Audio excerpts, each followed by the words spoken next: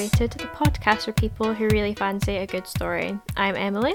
And I'm Rebecca, and this week we are all about academia in fiction, from the slightly murky in Delia Owens's Where the Crawdads Sing to the very, very, very dark in These Violent Delights by Micah Nemeriver.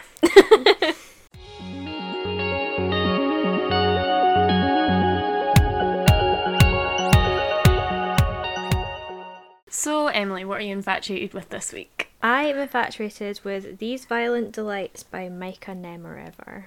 What a name. I know. And you got me this, but I don't did. think you know what it's about. I have no idea. I simply picked a book from the list. Yes.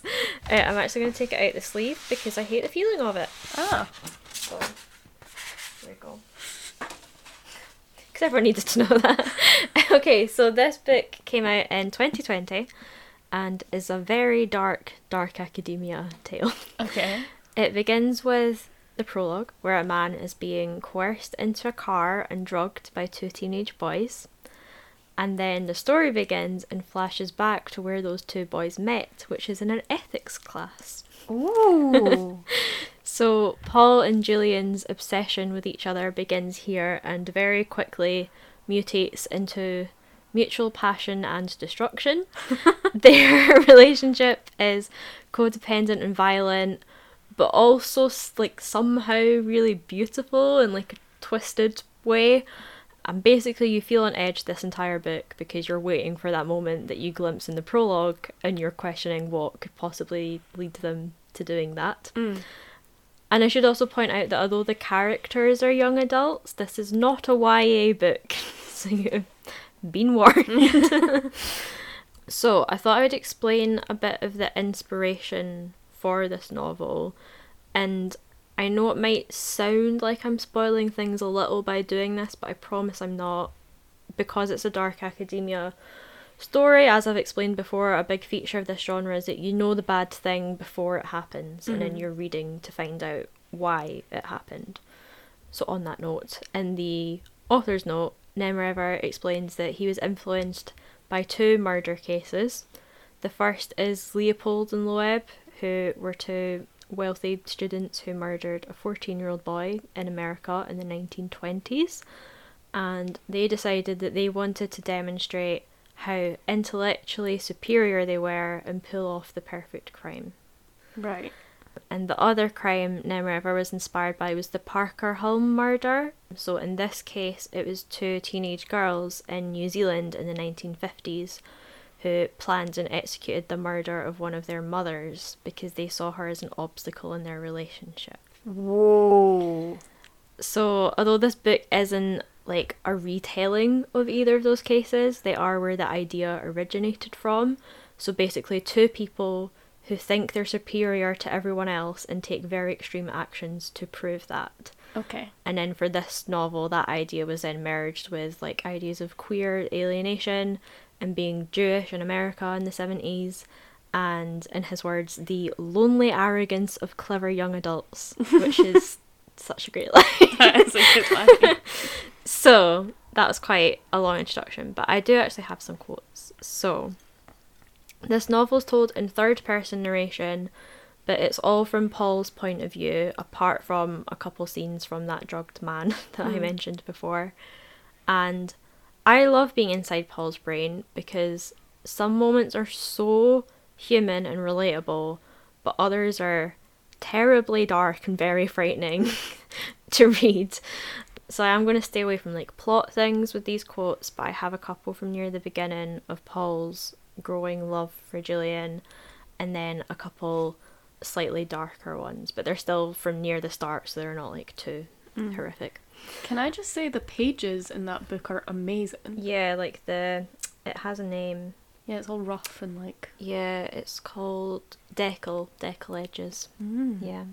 So this first quote is from the first time Paul is in Julian's dorm room, and they're just kind of getting to know each other. They don't know each other that well. And Julian has explained that he's come to this college to be away from his very wealthy family who he doesn't like, although we don't exactly know why he doesn't like them yet. Okay. A few details in the room that had struck Paul as strange at first sight now began to make sense. The string of maritime signal flags pinned to the wall above the bed, clashing brightly with the room's general aestheticism. The crisp new wool of Julian's winter coat and the conservative prep school shape of his clothes. These details rang false because they had been chosen by someone else, someone who lacked Julian's wit and energy and his ability to ignore everything beneath his notice. It's not tragic or anything, Julian was saying. Don't get me wrong, it's just tedious. I hope you won't hold it against me, being, a half Shiska trust fund baby who's never had to work for anything. I usually lie about it. Julian's vulnerability was more calculated than it pretended to be, but Paul decided not to fight it. I'd never hold it against you, Paul said. I've actually been thinking this whole time how I can't really make sense of you. You're nothing like anyone else, and now I know it's not because of where you come from. Nothing made you, you just are. He didn't know before speaking how nakedly earnest the words would sound, but he only regretted it for a moment. One corner of Julian's mouth went a little higher than the other when he smiled. Paul remembered something he'd read in his art history class last semester about how the Japanese believed there was something poignant and endearing about asymmetry. Damn you, Fleischer, said Julian. Now I'm going to have to try and live up to that. His vulnerability was more calculated than it pretended to be. Mm-hmm. What a fucking line. Yep. That's incredible. Yeah, so this quote is about, I think it's 32 pages in, and I think you can already see that Paul idolises Julian a bit, but he's also still aware that Julian's a manipulative person, and the story about his family is like the beginning of that. And I also like that you have these lines dropped in throughout the book about like something they learned in art history class or something they read in a book to show that these characters are really well read, and like they are clever and they bond over their shared interests and intellect. So that actually brings me onto another quote, which is only a few pages later, but there has been a bit of a passage of time, and here, they are friends at this point, so okay. A wee bit of time has passed. There was something mesmerising about the way Julian moved. Carelessly graceful, as if he weren't excruciatingly conscious of every atom he displaced. Paul had tried all his life to erase the anxious delicacy in his own gestures, especially the hesitant motions of his hands. For a while he thought he could teach his body to follow Julian somehow, if only he practised long enough. He spent hours in front of his bedroom mirror, trying to relax into that loose-limbed elegance. But Paul was fettered and careful, and even his weak imitation of Julian's posture looked wrong. When they walked together across campus, Paul could all but see the two of them from the outside. A dark-haired Apollo painted in flowing Botticelli lines, and the ungainly stork of a boy beside him trying to keep in step. He could tell other people were thinking it too, especially the friends of Julian's who thought themselves more deserving of Paul's place. They never hid the disbelief in their smiles as they glanced between the two of them, clearly wondering why. Because Julian did have other friends, though Paul rarely saw them. Julian had thought of studying drama in his first semester, and occasionally the two of them were accosted in the snowy path by one of Julian's buoyant, overwrought theatre friends. Other times the interlopers were colleagues from the arts pages of the student paper. These friends spoke in an identical arrogant drawl and made insipid comments about Max Stirner, and they never seemed to realise that Julian's replies were making fun of them. After the initial introductions, Paul always hung back at Julian's side with his arms folded, staring at his shoes. If the friends acknowledged him at all, it was in the third person. Your friend here, never his name. But no matter how mediocre or shallow the other friends were, even they could tell Julian was destined for something. They might not understand it, but they knew. When Julian addressed them, Paul watched the way their faces opened. They smiled as if they were already thinking of what they would say years later, that they knew him when he wasn't anyone yet, that they were there before it all began. This is a very piercing book. Yeah. No, definitely. So yeah, you can see that kind of idolation again that Paul's doing to Julian. He talks about how beautiful Julian is, how liked he is, But there is that darker side coming through, I think, where Paul's talking about spending hours trying to move his body like Julian's, or like that smugness of knowing Julian more than the other people. Like, I think you can really see the beginnings of that obsession and like codependency that I mentioned earlier. So I only have a couple more quotes. The first is very short, just a couple lines, but I wanted to show just a quick example of how their relationship does evolve into something very sinister. And yeah, it's just a short one, but it's... He had all but pleaded for it, the precision and scalpel-sharp intimacy of Julian's cruelty. He had needed to remember that they were monstrous together, merciless, twins conjoined at the teeth. Oh! Yeah. I love that image, but I hate it. It's very disturbing. And there is a lot of focus on the body in this book, so Paul's kind of obsessed with bodies. He draws, like, skeletons with, like, flowers, like, coming out of, like, the rib cages. Like, I feel like that's kind of, like, a very Pinterest, like, thing, but he draws those. He collects insects, you know, like moths and butterflies, and he pays attention to how people move and speak, which you could see in the earlier quotes. And Julian was in an accident in the past, and so he has all these scars in his body that Paul is, like, equally mesmerised and repulsed by. Like, he focuses on it so much, and Julian's, one of his lungs is kind of collapsed, like it's smaller than the other, and Paul will, like, listen to it, and, like, listen to, like, the rattle, like, in it, and it's just... Yeah. So there's just a lot of bodily imagery going on, and not all of it is nice. I love that, though. You know I love a gruesome body image. Yeah. I actually think this is a book you would really like, but it's a lot. Yeah. But I think sounds really sinister, but I'm already on board. Yeah. Yeah, as I said, I think without going too much into the plot, this quote shows how their relationship is not all roses. They're cruel to each other, and it does eventually lead to this irrevocable violent act. But I think their relationship's so fascinating to read about. I know I use that word a lot, but they're all each other has for, like, various reasons, but they're so wrong for each other as well, and it's just very, like, I've put deliciously dark to read. And this is my last quote, which I've included because it relates to something we've talked about on here before. So you and I both talked about, when you're writing a journal, who are you writing for? Like, are you writing it for yourself or for an audience? Yeah. So I have a paragraph on that. Oh God. This is going to see into dark areas of my soul, and I'm not going to like it.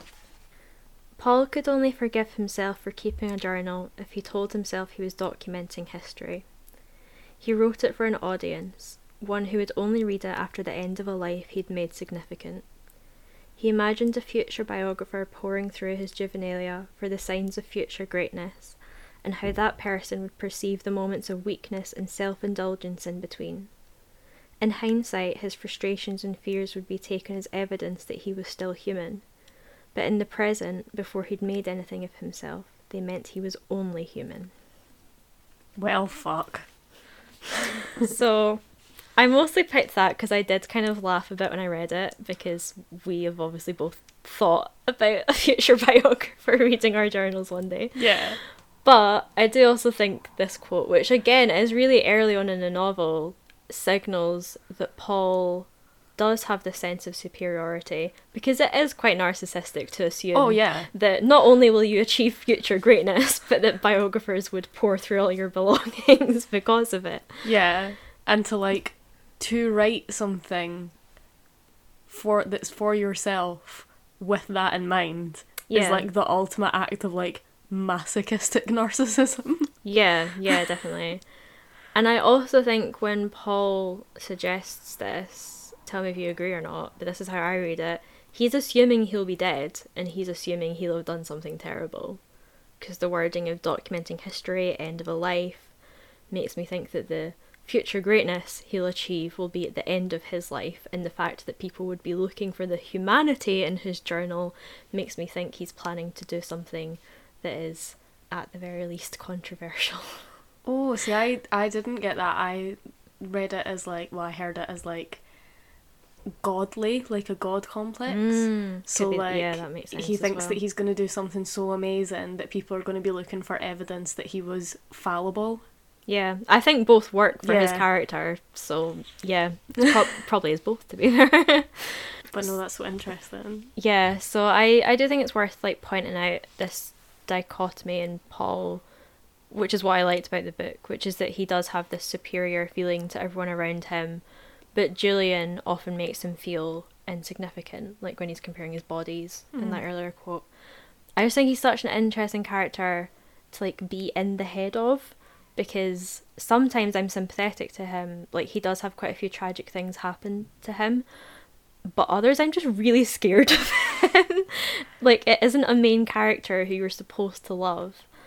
And I do love seeing myself in books, but I also really enjoy books where I'm being forced into someone's perspective who I would never want to like be or meet. And Nemriver has definitely achieved very nuanced characters whose world and relationship like you cannot help but be sucked into, because like I said at the start, their relationship does appear beautiful at times, and like part of you kind of roots for them to be together, but then it's also very cruel and toxic and not the kind of relationship you should be in. So Yeah. but yeah, that's me today. That's These Violent Delights. I really liked this one. It starts with such a disturbing scene, and then it's really like slow burn for the rest of the novel, which I thought was pretty effective in creating loads of tension. Yeah, because it's a chunky boy. Yeah, it's quite a big one. And yeah, as I said, their relationship is so captivating, and my like slightly cheesy one-line review of this novel is that it puts the dark into dark academia. Oh! But yeah, very good. I highly recommend it. And I've not really... I honestly can't remember where I came across it, but I just don't hear anyone talking about it. And I think saw it's amazing. it on a review site at work, but apart from that, I've not really heard anything about it. Yeah. I think, though, and I'm going to actually say this about my infatuation this week, but the title is boring. Like... Yeah, it's these- also the title of another book which came out last year. Ah... Yeah, which I don't know if that's... I don't know how that did for them. But, like, that story sounds so much more exciting than that title makes it sound. And you would assume with These Violent Delights that there's going to be lots of Shakespearean stuff, but there's not really. Like, there's it's tragic, so I suppose you could say that's Shakespearean. But, yeah, the title... I think the title suits it really well. But it maybe doesn't do it justice. Yeah. Yeah, that sounds about right, yeah. But yeah, highly recommend. It's Nice. very good. Okay, so what are you infatuated with this week? I am infatuated with Where the Crawdads Sing by Delia Owens this week. I'd heard about this book for ages before I read it, but yeah. I've never actually heard what it was about. And I understand why, because it's really, really hard to explain. So great for an audio-based podcast. But I'm going to try. Okay. So it's set in a marsh and the town near the marsh called Barclay Cove in North Carolina during the 20th century. And basically there are two narratives. But the first weird thing about the book is that it's not even half and half narratives. I'd say you've got like 2/3 of it is narrative one and 1/3 of it is the other one. Yeah. So it's less like a dual narrative book and more like one story interrupting another story. Okay. But it's really cool. The secondary narrative is set in 1969, so either the future or the present, and it covers the year 1969 to 1970. The primary narrative, the main one, begins in 1952 and spans from then to 1970. So it's like the past or like the present, depending on what you decide the present is. Now, the second narrative, the one that interrupts, is a detective story, and it follows a murder investigation. And I'm not going to say anything more about it because you can't. Yep. Which is a shame because it's great, but there we go. It's a murder case. That's all you get. The primary narrative is the story of Kaya, the protagonist, who is a little girl who lives all alone in the depths of the swamp. And it is one of the most beautiful, heartbreaking stories that I've read in years. The book begins again with a prologue, but I'm not going to read that. But her story begins with her watching her mother leave the family. Okay. And I'm just going to read the first page of that to let you kind of hear the tone. So this is 1952. The morning burned so August hot, the marsh's moist breath hung the oaks and pines with fog. The palmetto patches stood unusually quiet, except for the low, slow flap of the heron's wings lifting from the lagoon. And then Kaya, only 6 at the time, heard the screen door slap. Standing on the stool, she stopped scrubbing grits from the pot and lowered it into the basin of worn-out suds. No sounds now but her own breathing. Who had left the shack? Not Ma. She never let the door slam. But when Kaya ran to the porch, she saw her mother in a long brown skirt, kick pleats nipping at her ankles, as she walked down the sandy lane in high heels. The stubby-nosed shoes were fake alligator skin, her only going-out pair. Kaya wanted to holler out, but knew not to rouse Pa, so opened the door and stood on the brick and board steps. From there, she saw the blue train case Ma carried. Usually, with the confidence of a pup, Kaya knew her mother would return with meat wrapped in greasy brown paper, or with a chicken, head dangling down. But she never wore the gator heels, never took a case. Ma always looked back where the foot lane met the road, one arm held high, white palm waving, as she turned onto the track, which wove through bog forests, cattail lagoons, and maybe, if the tide obliged, eventually into town. But today she walked on, unsteady in the ruts. Her tall figure emerged now and then through the holes of the forest, until only swatches of white scarf flashed between the leaves. Kaya sprinted to the spot she knew would bear the road. Surely Ma would wave from there. But she arrived only in time to glimpse the blue case, the colour so wrong for the woods, as it disappeared.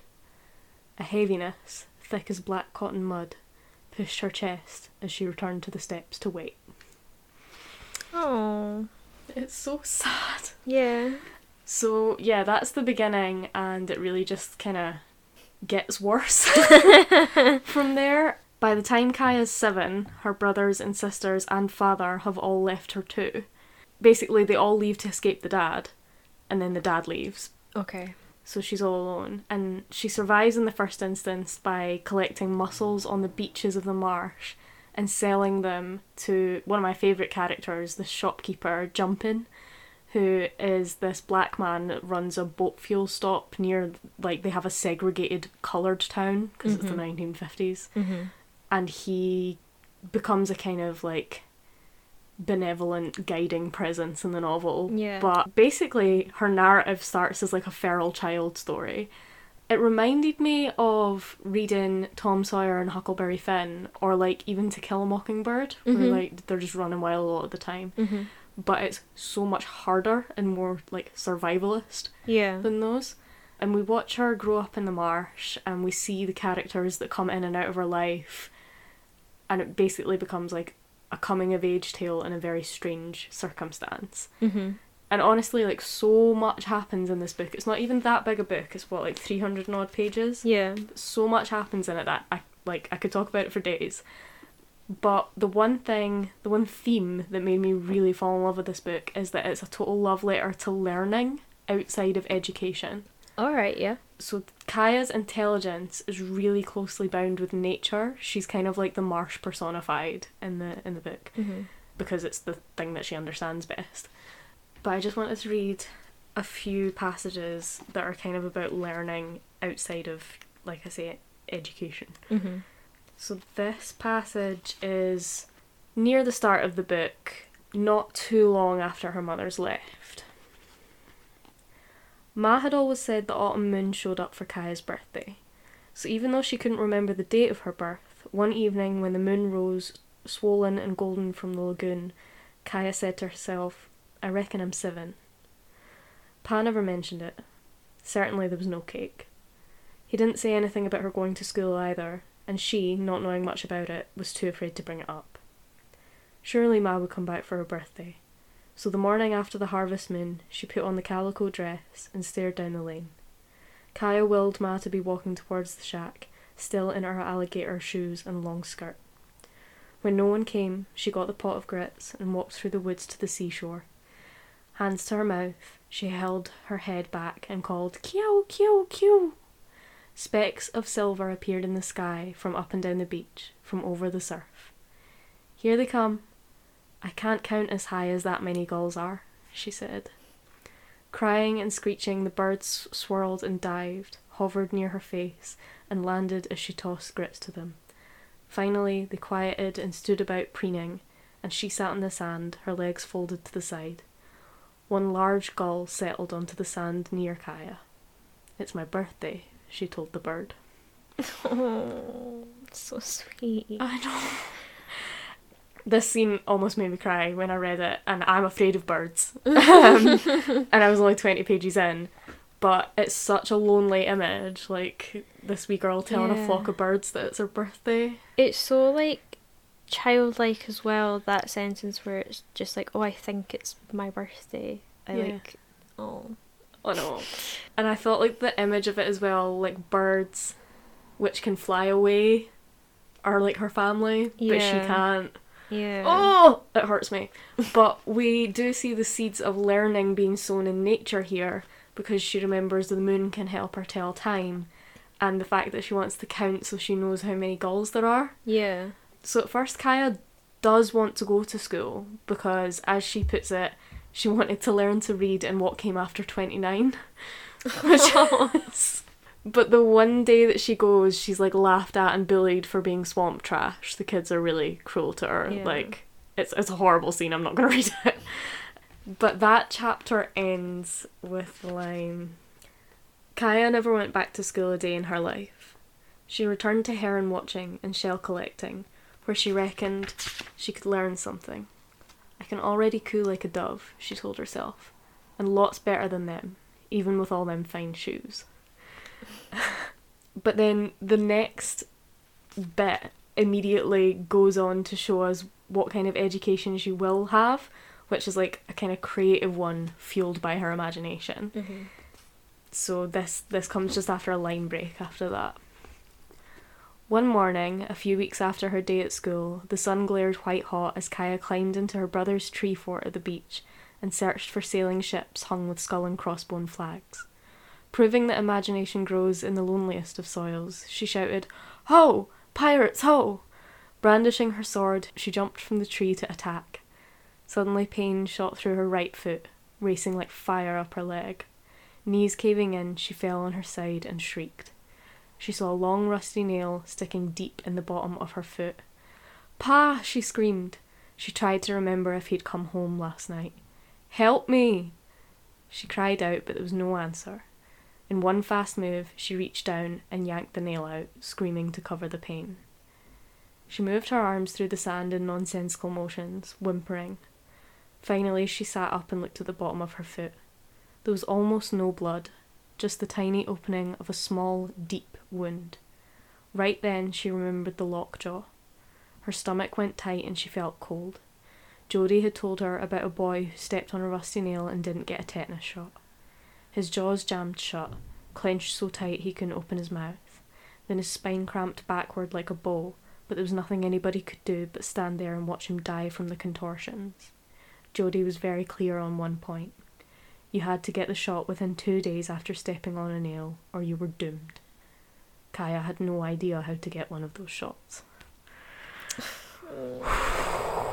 And then a couple of pages later, I'll just skip ahead a bit, it reads...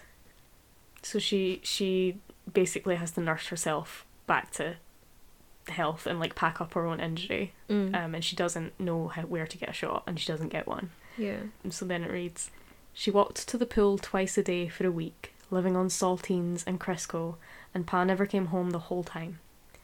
By the 8th day, she could circle her foot without stiffness, and the pain had retreated to the surface. She danced a little jig, favouring her foot, squealing, "I did it! I did it!" The next morning, she headed for the beach to find more pirates. "First thing I'm gonna do is boss my crew to pick up all them nails."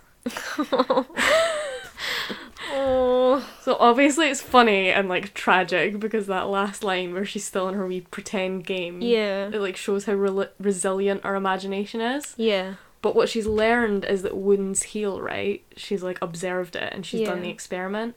And that makes this next bit so perfectly placed because it ties that creativity and street sense to emotional intelligence. Okay. So right after that foot episode, there's another line break and it just says, "Every morning she woke early, still listening for the clatter of Ma's busy cooking. Ma's favourite breakfast had been scrambled eggs from her own hens, ripe red tomatoes sliced, and cornbread fritters made by pouring a mixture of cornmeal, water and salt onto grease so hot the concoction bubbled up, the edges frying into crispy lace. Ma said you weren't really frying something unless you could hear it crackling from the next room, and all her life Kaya had heard those fritters popping in grease when she woke, smelled the blue, hot corn smoke. But now the kitchen was silent, cold, and Kaya slipped from her porch bed and stole to the lagoon. Months passed, winter easing gently into place, as southern winters do. The sun, warm as a blanket, wrapped Kaya's shoulders, coaxing her deeper into the marsh. Sometimes she heard night sounds she didn't know, or jumped from lightning too close, but whenever she stumbled, it was the land that caught her. Until at last, at some unclaimed moment, the heart pain seeped away like water into sand. Still there, but deep. Kaya laid her hand upon the breathing wet earth, and the marsh became her mother. Oh. I feel like that's all I've done after every quote's gone, Yeah. oh. I know, it's so sad though. Yeah. But like I love that like juxtaposition of her foot healing and then her like learning to like let go of the things that hurt her. Yeah. And she's still only 7 Yeah. in this bit. But it's just put there like so delicately.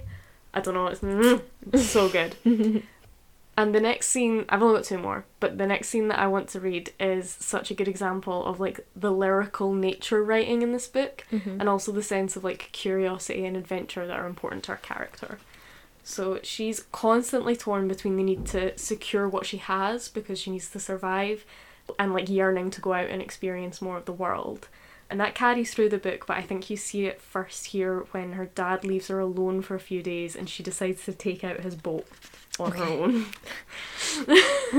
It's proper Huckleberry Finn vibes, it's really good. So this is quite a long quote, but I think it's worth it. One morning, Pa, shaved fresh and dressed in a wrinkled button-down shirt, came into the kitchen and said he was leaving on the Trailways bus for Asheville to discuss some issues with the army. He figured he had more disability due him and was off to see about it and wouldn't be back for 3 or 4 days. He'd never told Kaya his business, where he was going or when he was coming back, so standing there in her 2 short bib overalls, she stared up at him, mute. "I believe you deaf and dumb as all get out," he said, the porch door slapping behind him. Kaya watched him gimp along the path, left leg swinging to the side, then forward. Her fingers knotted. Maybe they were all going to leave her, one by one, down this lane. When he reached the road and unexpectedly looked back, she threw her hand up and waved hard, a shot to keep him tethered. Pa lifted an arm in a quick, dismissive salutation, but it was something. It was more than Ma had done. From there she wandered to the lagoon, where the early light caught the glimmer of hundreds of dragonfly wings. Oaks and thick brush encircled the water, darkening it cave-like, and she stopped as she eyed Pa's boat drifting there on the line. If she took it into the marsh and he found out, he'd take his belt to her, or the paddle he kept by the porch door, the welcome bat, Jodie had called it. Perhaps a yearning to reach out yonder pulled her towards the boat, a bent-up, flat-bottomed metal skiff Pa used for fishing. She'd been out in it all in her life, usually with Jodie. Sometimes he'd let her steer. She even knew the way through some of the intricate channels and estuaries that wandered through the patchwork of water and land and water, finally to the sea. Because even though the ocean was just beyond the trees surrounding the shack, the only way to get there by boat was to go in the opposite direction, inland, and wind through miles of maze of waterways that eventually hooked back to the sea. But being only 7 and a girl, she'd never taken the boat out by herself. It floated there, tied by a single cotton line to a log. Grey grunge, frayed fishing tackle, and half-crushed beer cans covered the boat floor. Stepping in, she said out loud, "Gotta check the gas like Jodie said, so Pa won't figure I took it." She poked a broken reed into the rusted tank. Enough for a short ride, I reckon. Like any good robber, she looked around, then flicked the cotton line free of the log and pulled forward with the lone paddle. The silent cloud of dragonflies parted before her. Not able to resist, she pulled the starter rope and jerked back when the motor caught the first time, sputtering and burping white smoke. Grabbing the tiller, she turned the throttle too far, and the boat turned sharply, the engine screaming. She released the throttle, threw her hands up, and the boat eased to a drift, purring. When in trouble, just let go. Go back to idle. Accelerating now more gently, she steered around the old fallen cypress, put beyond the piled sticks of the beaver lodge. Then, holding her breath, she steered toward the lagoon entrance, almost hidden by brambles. Ducking beneath the low-hanging limbs of giant trees, she churned slowly through the thicket for more than 100 yards, as easy turtles slid from waterlogs. A floating mat of duckweed coloured the water as green as the leafy ceiling, creating an emerald tunnel. Finally the trees parted, and she glided into a place of wide sky and reaching grasses and the sounds of cawing birds. The view a chick gets, she reckoned, when it finally breaks its shell. And then I'm just gonna skip ahead a wee bit. So she goes further and further through the marsh. As she rounded a stand of tall grass, suddenly the ocean's face, grey, stern and pulsing, frowned at her. Waves slammed one another, awash in their own white saliva, breaking apart on the shore with loud booms, energy searching for a beachhead. Then they flattened into quiet tongues of foam, waiting for the next surge. The surf taunted her, daring her to breach the waves and enter the sea, but without Jodie her courage failed. Time to turn around anyway. Thunderheads grew in the western sky, forming huge grey mushrooms pressing at the seams.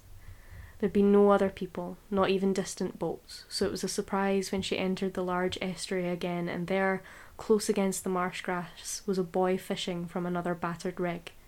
Her course would take her only 20 feet from him.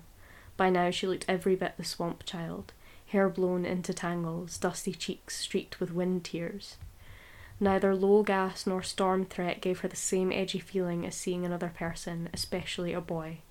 Ma had told her older sisters to watch out for them. If you look tempting, men turn into predators. Squishing her lips tight, she thought, what am I going to do? I gotta go right by him. From the corner of her eye, she saw he was thin, his golden curls stuffed under a red baseball cap. Much older than she, 11, maybe 12.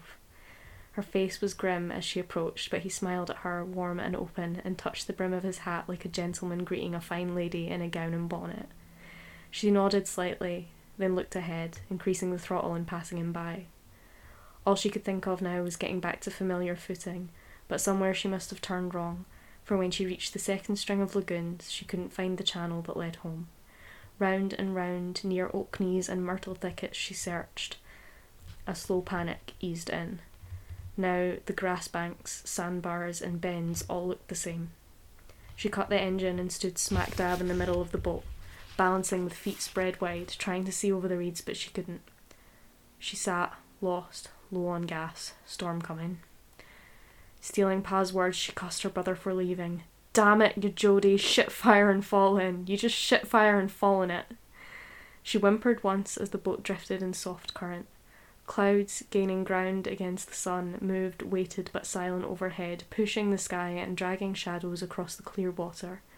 Could be a gale any minute. Worse though, if she wandered too long, Pa would know she took the boat. She eased ahead. Maybe she could find that boy.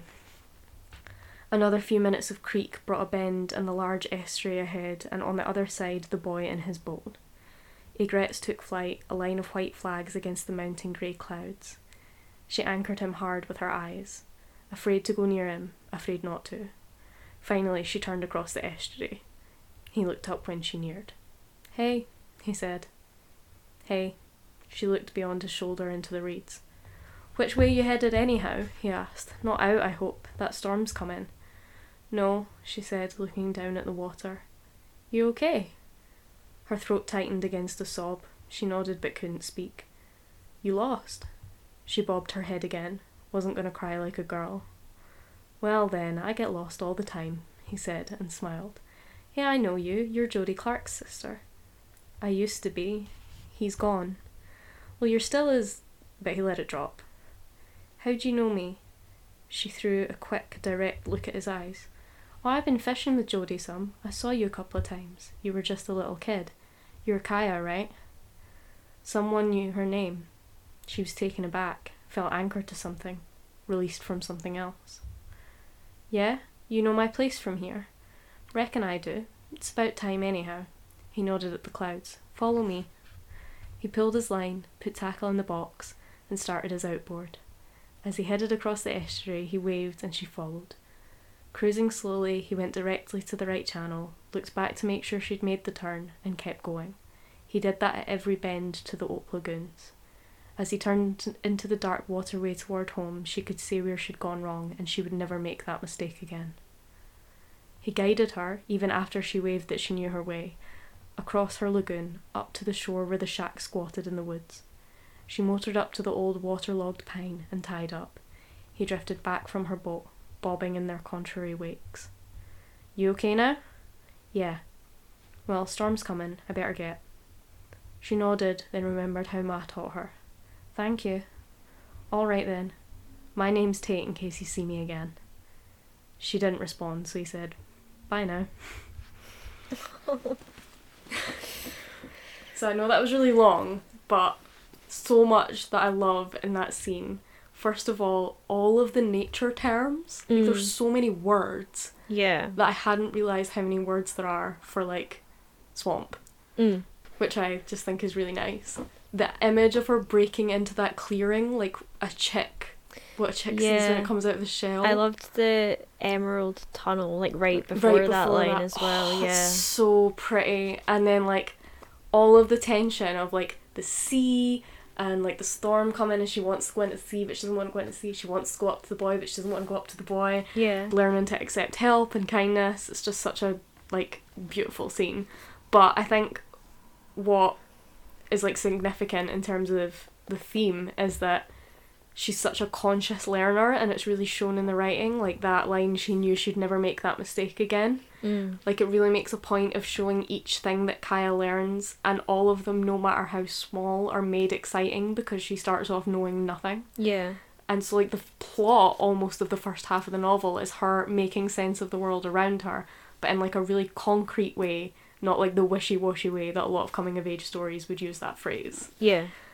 I really like that. And so there's just one more short scene that I want to read because it made me cry. And it's about reading. Okay. So Kaya, never having been to school, can't read. I don't want to give too much away, but Kaya and the boy from the boat, Tate, strike up this, like, unlikely friendship by exchanging rare feathers that they find in the marsh. Aww. It's really wholesome. And at one point when she's 8 or 9, he offers to teach her how to read.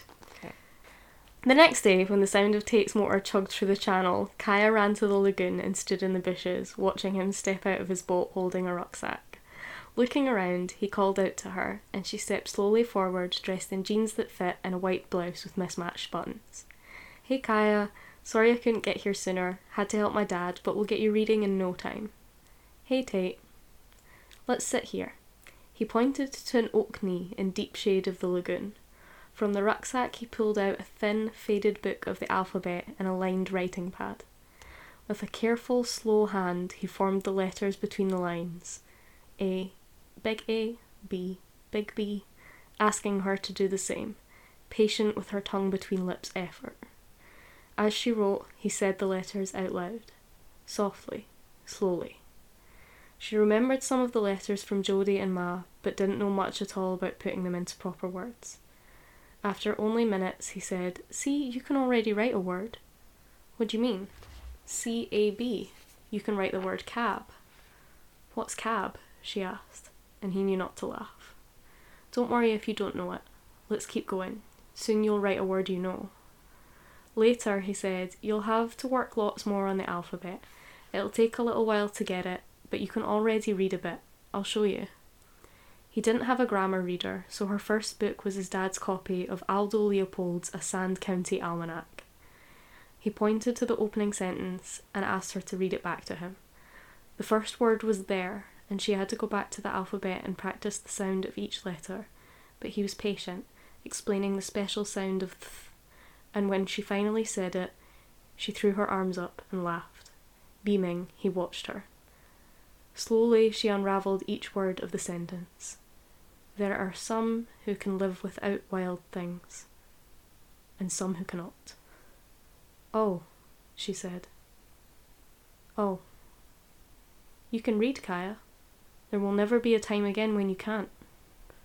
It ain't just that, she spoke almost in a whisper. I wasn't aware that words could hold so much. I didn't know a sentence could be so full. He smiled. That's a very good sentence. Not all words hold that much. Oh no! It's so lovely. Isn't that just the best scene? Yeah. So, I love that all the way up until this point, the marsh has been Kaya's starting point for understanding the world, and it's a nature guide that's the book that she learns to read from. It's so poetic. Don't want to give it away too much, but Kaya's collecting of shells and like her fascination with the marsh does become more and more intellectual and like scientific the more that she starts to read. So it's just like a beautiful introduction to that story. But yeah, that only takes us about a third into the book, and the narrative action really starts when she hits adolescence. But those scenes, to me, like, I just couldn't forget about them after I read them. I was like, that was so beautiful. And I don't feel like you get a lot of stories where, like, lessons get their time to shine. Yeah. Like that. So it made me feel really, like, grateful for getting to study things.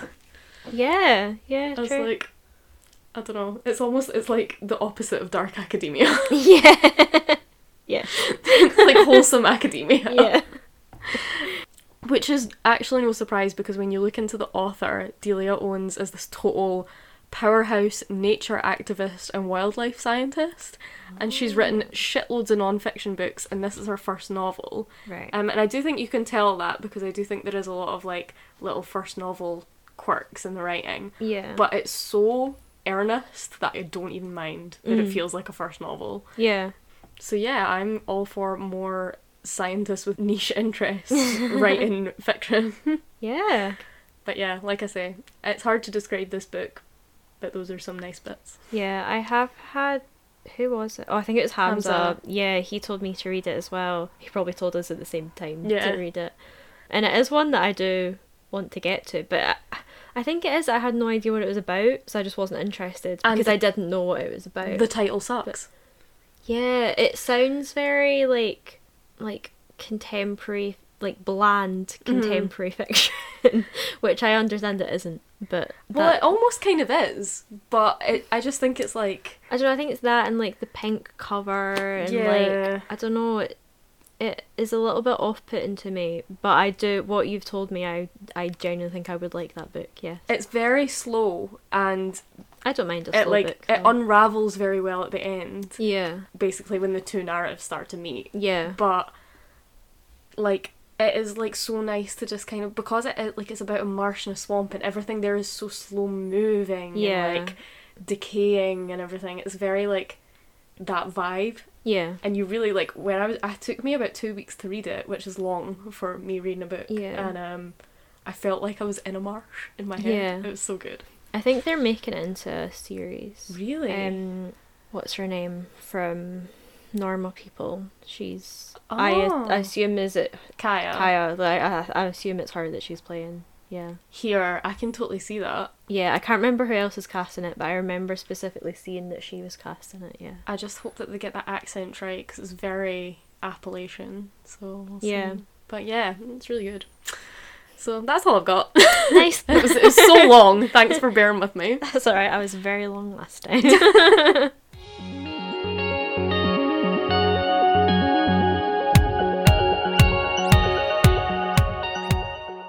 So for our writing chat this week, we are going to talk about quotes about writing. Mm-hmm.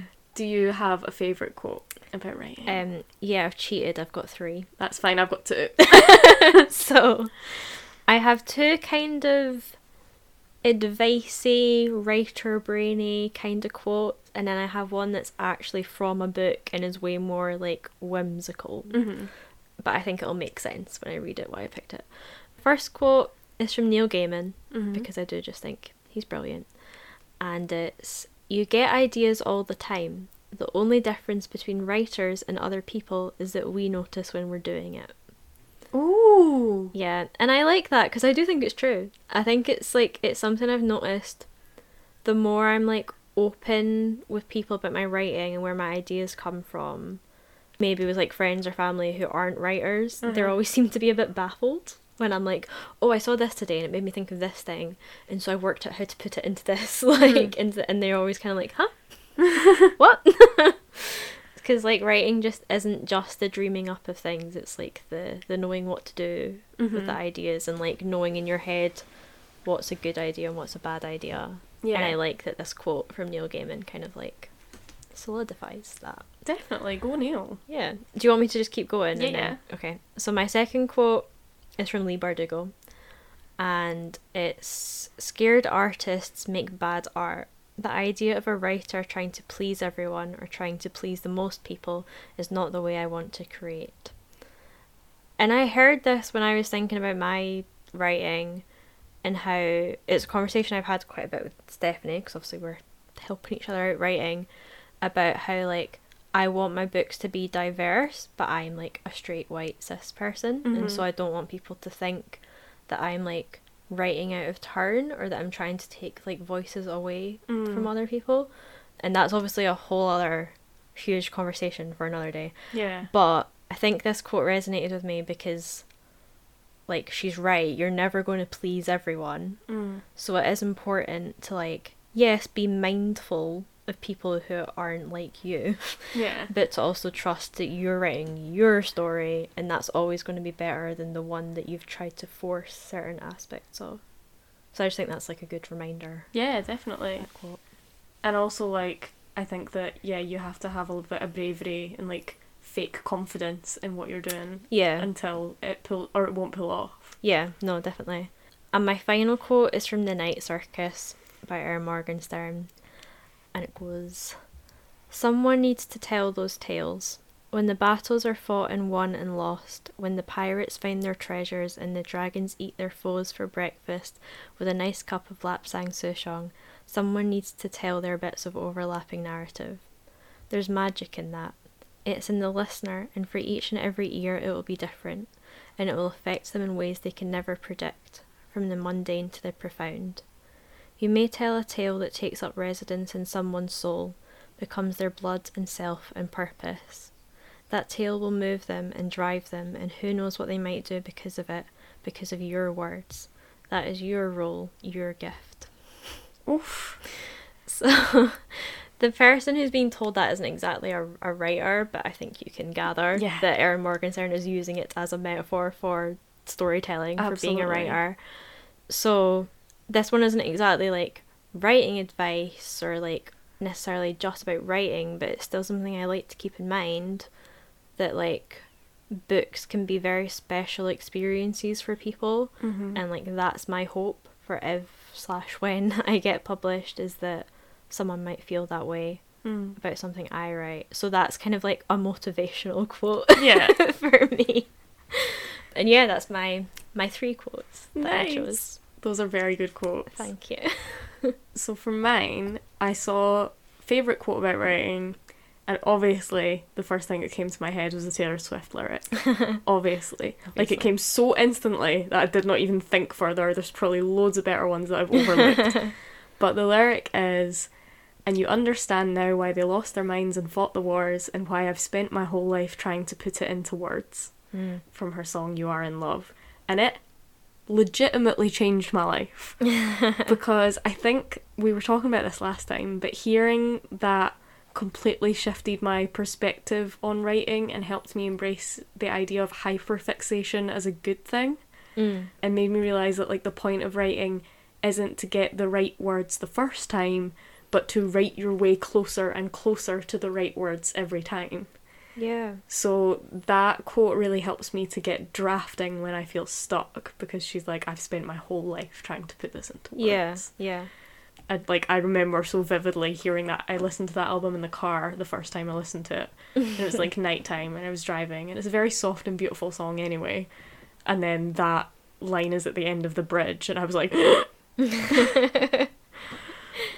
another nice one, a runner-up, if you will, is there's a bit from my favourite poem, Peanut Butter by Eileen Myles, and it goes, "I write because I would like to be used for years after my death. Not only my body will be compost, but the thoughts I left during my life. And during my life I was a woman with hazel eyes." Oh, that's lovely. I literally wrote, which I think is lovely. Because it's quite motivational and it's quite, like, simple, but yeah, like, sometimes when you don't write for anything else, it's just like, well, maybe this will be useful. Yeah.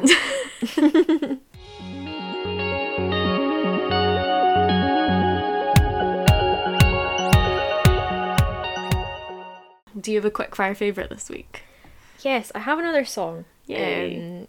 It's called Wildflower by the National Parks. You love a wildflower song. Yeah, my next line in my notes is, I feel like I'm preconditioned to love songs titled Wildflower.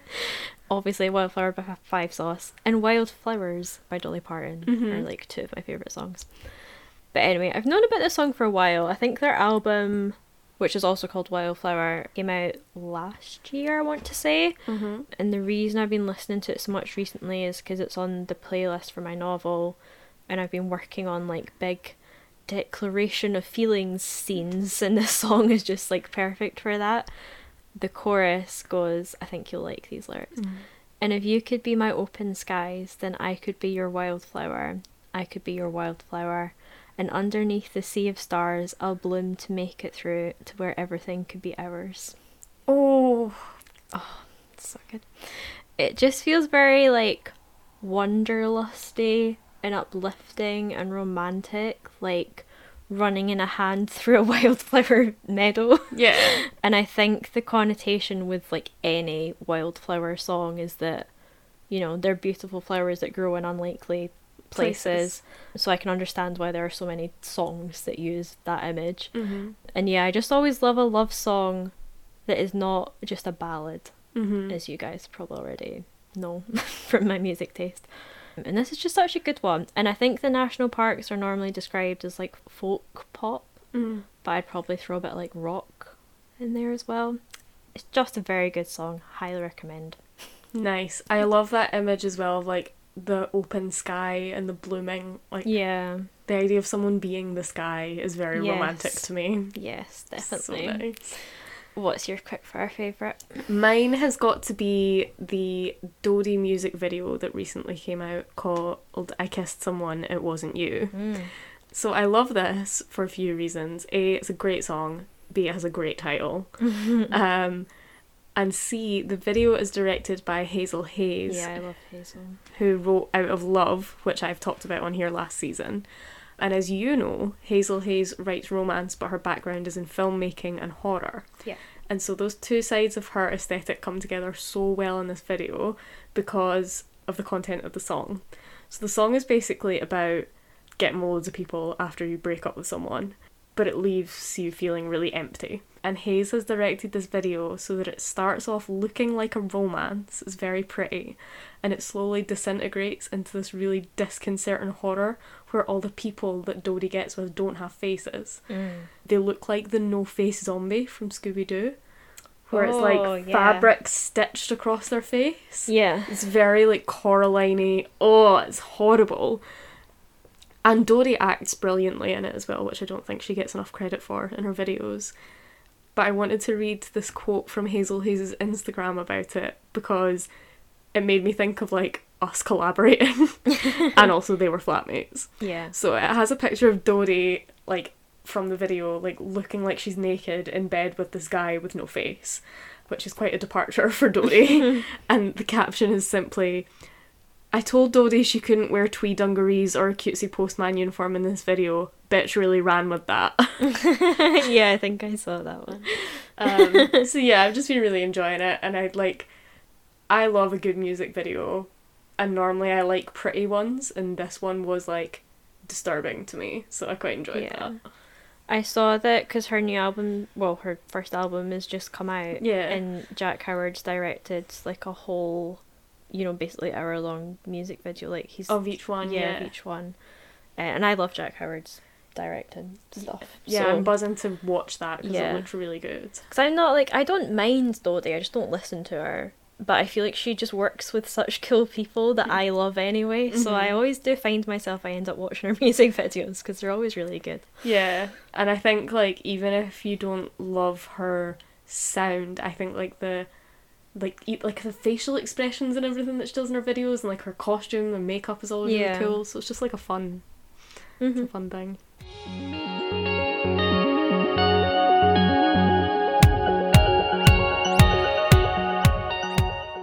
Kate, do you have a route for us? Yes, so my route this week, in keeping with my infatuation, is Crawdad.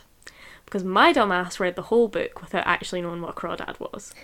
Okay. And I assumed it was a bird, because it kind of sounds like craw, and apparently they sing, because, like, where the crawdads sing. But no, they're crayfish, which aren't fish at all. They're lobster-looking thingies. So, like, right, crayfish, crawdad, that's just like a West Appalachian dialect thing. I get that, but the etymology of crayfish is very interesting in itself. Okay. Because it comes from the old French word crevice. Right. That then went via the German word Kreb, which became English crab. And around the 16th century, the second syllable got corrupted by the association of crabs with fish. So instead of crevice, it became crayfish, which in turn became crawdad, which, to underline the original point, is not a bird or a fish, which is upsetting to me. But it's got cool etymology, so there's Yeah. that. I knew they were... I don't know if I could have said they were crayfish, but I knew they were, like, crayfish-like things. I had no idea what they were. I don't know where I heard that. Just one of those It's things, like I it's like a suppose. really poignant line in the book where it's like, out there yonder where the crawdads sing, and I'm like, oh, it's birds. No. Yeah. So I think that's a fair assumption to make, it though. it made sense in the context. I was like, Yeah. that's what animal sings. Yeah. And it makes I forget that like crustaceans can make that weird singing sound, and that's just like give it a whole new creepy dimension to me. Yeah, Anyway, I don't enjoy that. no. You have an insight for us? Yeah. So I've mentioned the Honeymoon Apothecary before. It's a candle company we both really love. Mm-hmm. And they sent out Zodiac love letters to their newsletter subscribers recently. And I just wanted to read ours out because they're just really nice. Okay. And I think it's nice to be like reminded of your positive personality features every now and then. Because we send so many disparaging Yeah. Taurus and Pisces memes to each other. Yeah, exactly.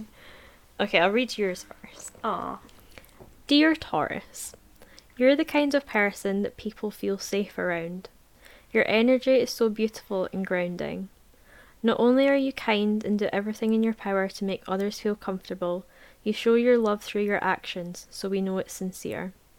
Your calmness and integrity are both qualities that we aspire to possess. In a world that is rife with half-hearted promises, we need you, Taurus, who is always reliable with their word and can always be counted on. Your inner strength and unwavering attitude is why we love you. Aw. It's really sweet, isn't it? That's so nice. And here's mine. Dear Pisces, your dreamy energy is not of this world. You're a social butterfly, your kindness puts everyone in the room at ease. But it's what lies beneath that intrigues us so much. You are a poet and an artist, an imagination that we aspire to have. You wear your heart on your sleeve and crack your heart so wide for everyone to fit in. Your emotions are what guide you, and they are such a gift. Your intuition is unmatched, and your empathy and ability to feel for others and help them is beautiful.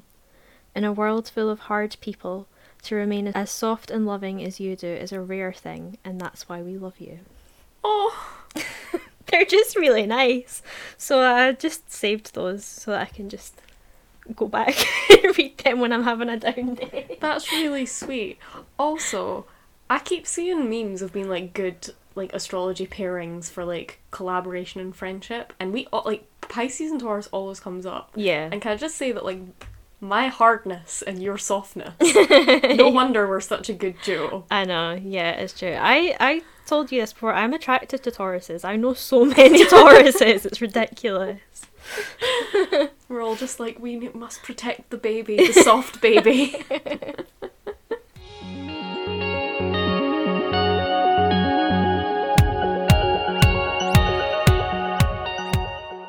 Okay, so our question for this week is from Sophia, and she has asked, how far ahead do you plan your next read? So, honestly, not far at all for me. No, I'm the same. I finish a book, look about and pick another book from my shelf, and if there's nothing there, I go to the shop and pick a new one. I'm rubbish at keeping TBR lists, so I usually just go with what I feel like. And the only time that I thought of that changing is if I've pre-ordered a book and it's due to arrive and I've just finished a book, I'll maybe pick one that I know I can finish in between. Yeah. But that's like the only time that I'd like do that. Yeah, I'm pretty much the same. I wonder if this person watches my TikToks, because I actually made a video about this not that long ago. Because on Book Talk it's a thing where like people plan out what they're going to read for the month ahead. Oh. But I made a video being like, why? Because I never do that. Like, I'm the same as you. At most, when I'm reading a book, maybe I'll be like, oh, I want to read that next. Yeah. Like, but the comments I got on that video were really interesting. Like, some people had a good reason to plan, like, borrowing books from the library. Obviously, you do need to plan ahead for that. Or, like, having coursework or, like, book reviews to factor in. That makes sense. But it was the answers from people who didn't have reasons like that, like people who are purely reading as a hobby. I noticed that people still felt like they had to plan things out, or they'd like panic about the choice. And I'm just like, reading's not something to panic about. Like, nah. I don't know, I just think chill out. But yeah, no, my answer is basically the same. Like, once I'm finished a book, or maybe like nearing the end of the book I'm on, I'll think like, what am I in the mood for? Do I want to read something similar? Do I want to read something different? Yeah, what have I got? It depends on the book hangover as well, because sometimes your Yeah. book hangover, you're like, I need something that's like this, or I can't read anything else. Yeah. But sometimes you're like, I need to get as far away from that as possible. Yeah, no, exactly. And I also thought I'd just factor in the podcast, but like, I feel like I don't really pick books to read for the podcast, because we've made it such a natural structure where it's just like what we're interested in at the time. So I don't really feel a pressure to pick reads for that either. I just end up talking about what books I've again, read. the only time that I do that is when I've not got my shit together and I think, well, I need to pick a book that is short. Yeah. So yeah, for the most part I don't really plan ahead either, but I did think it was an interesting question, because yeah, like I said, I made that video and so many people were planners, and I was just like, I don't get this at all. And I am quite a planny person. Oh, so am I. I love a list. Yeah, but I think, know. yeah, like when I was, I'm trying to think though, even when I was at uni, I was very much just like, whatever the next book is that I need to be reading, Yeah. like whatever the next tutorial is, I'll read that next. Yeah. But I would never have like planned it out. Do you know, like... Yeah, planned it out was like your hobby reads or Yeah. whatever. Yeah. No, I don't. I've a lot of people were commenting me like, oh, I'm such, like, saying the same as me, like, oh, I'm a mood reader. So apparently that's what we are. We're mood readers. Nice. Good to know.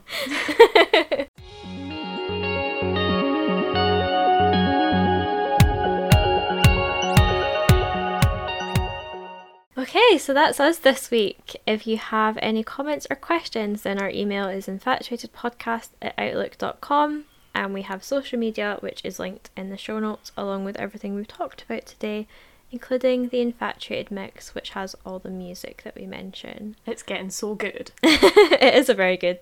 I listen to it all the time. And yeah, please rate and review us on your podcast apps, because that helps get the podcast out there. Thank you and goodbye. Bye.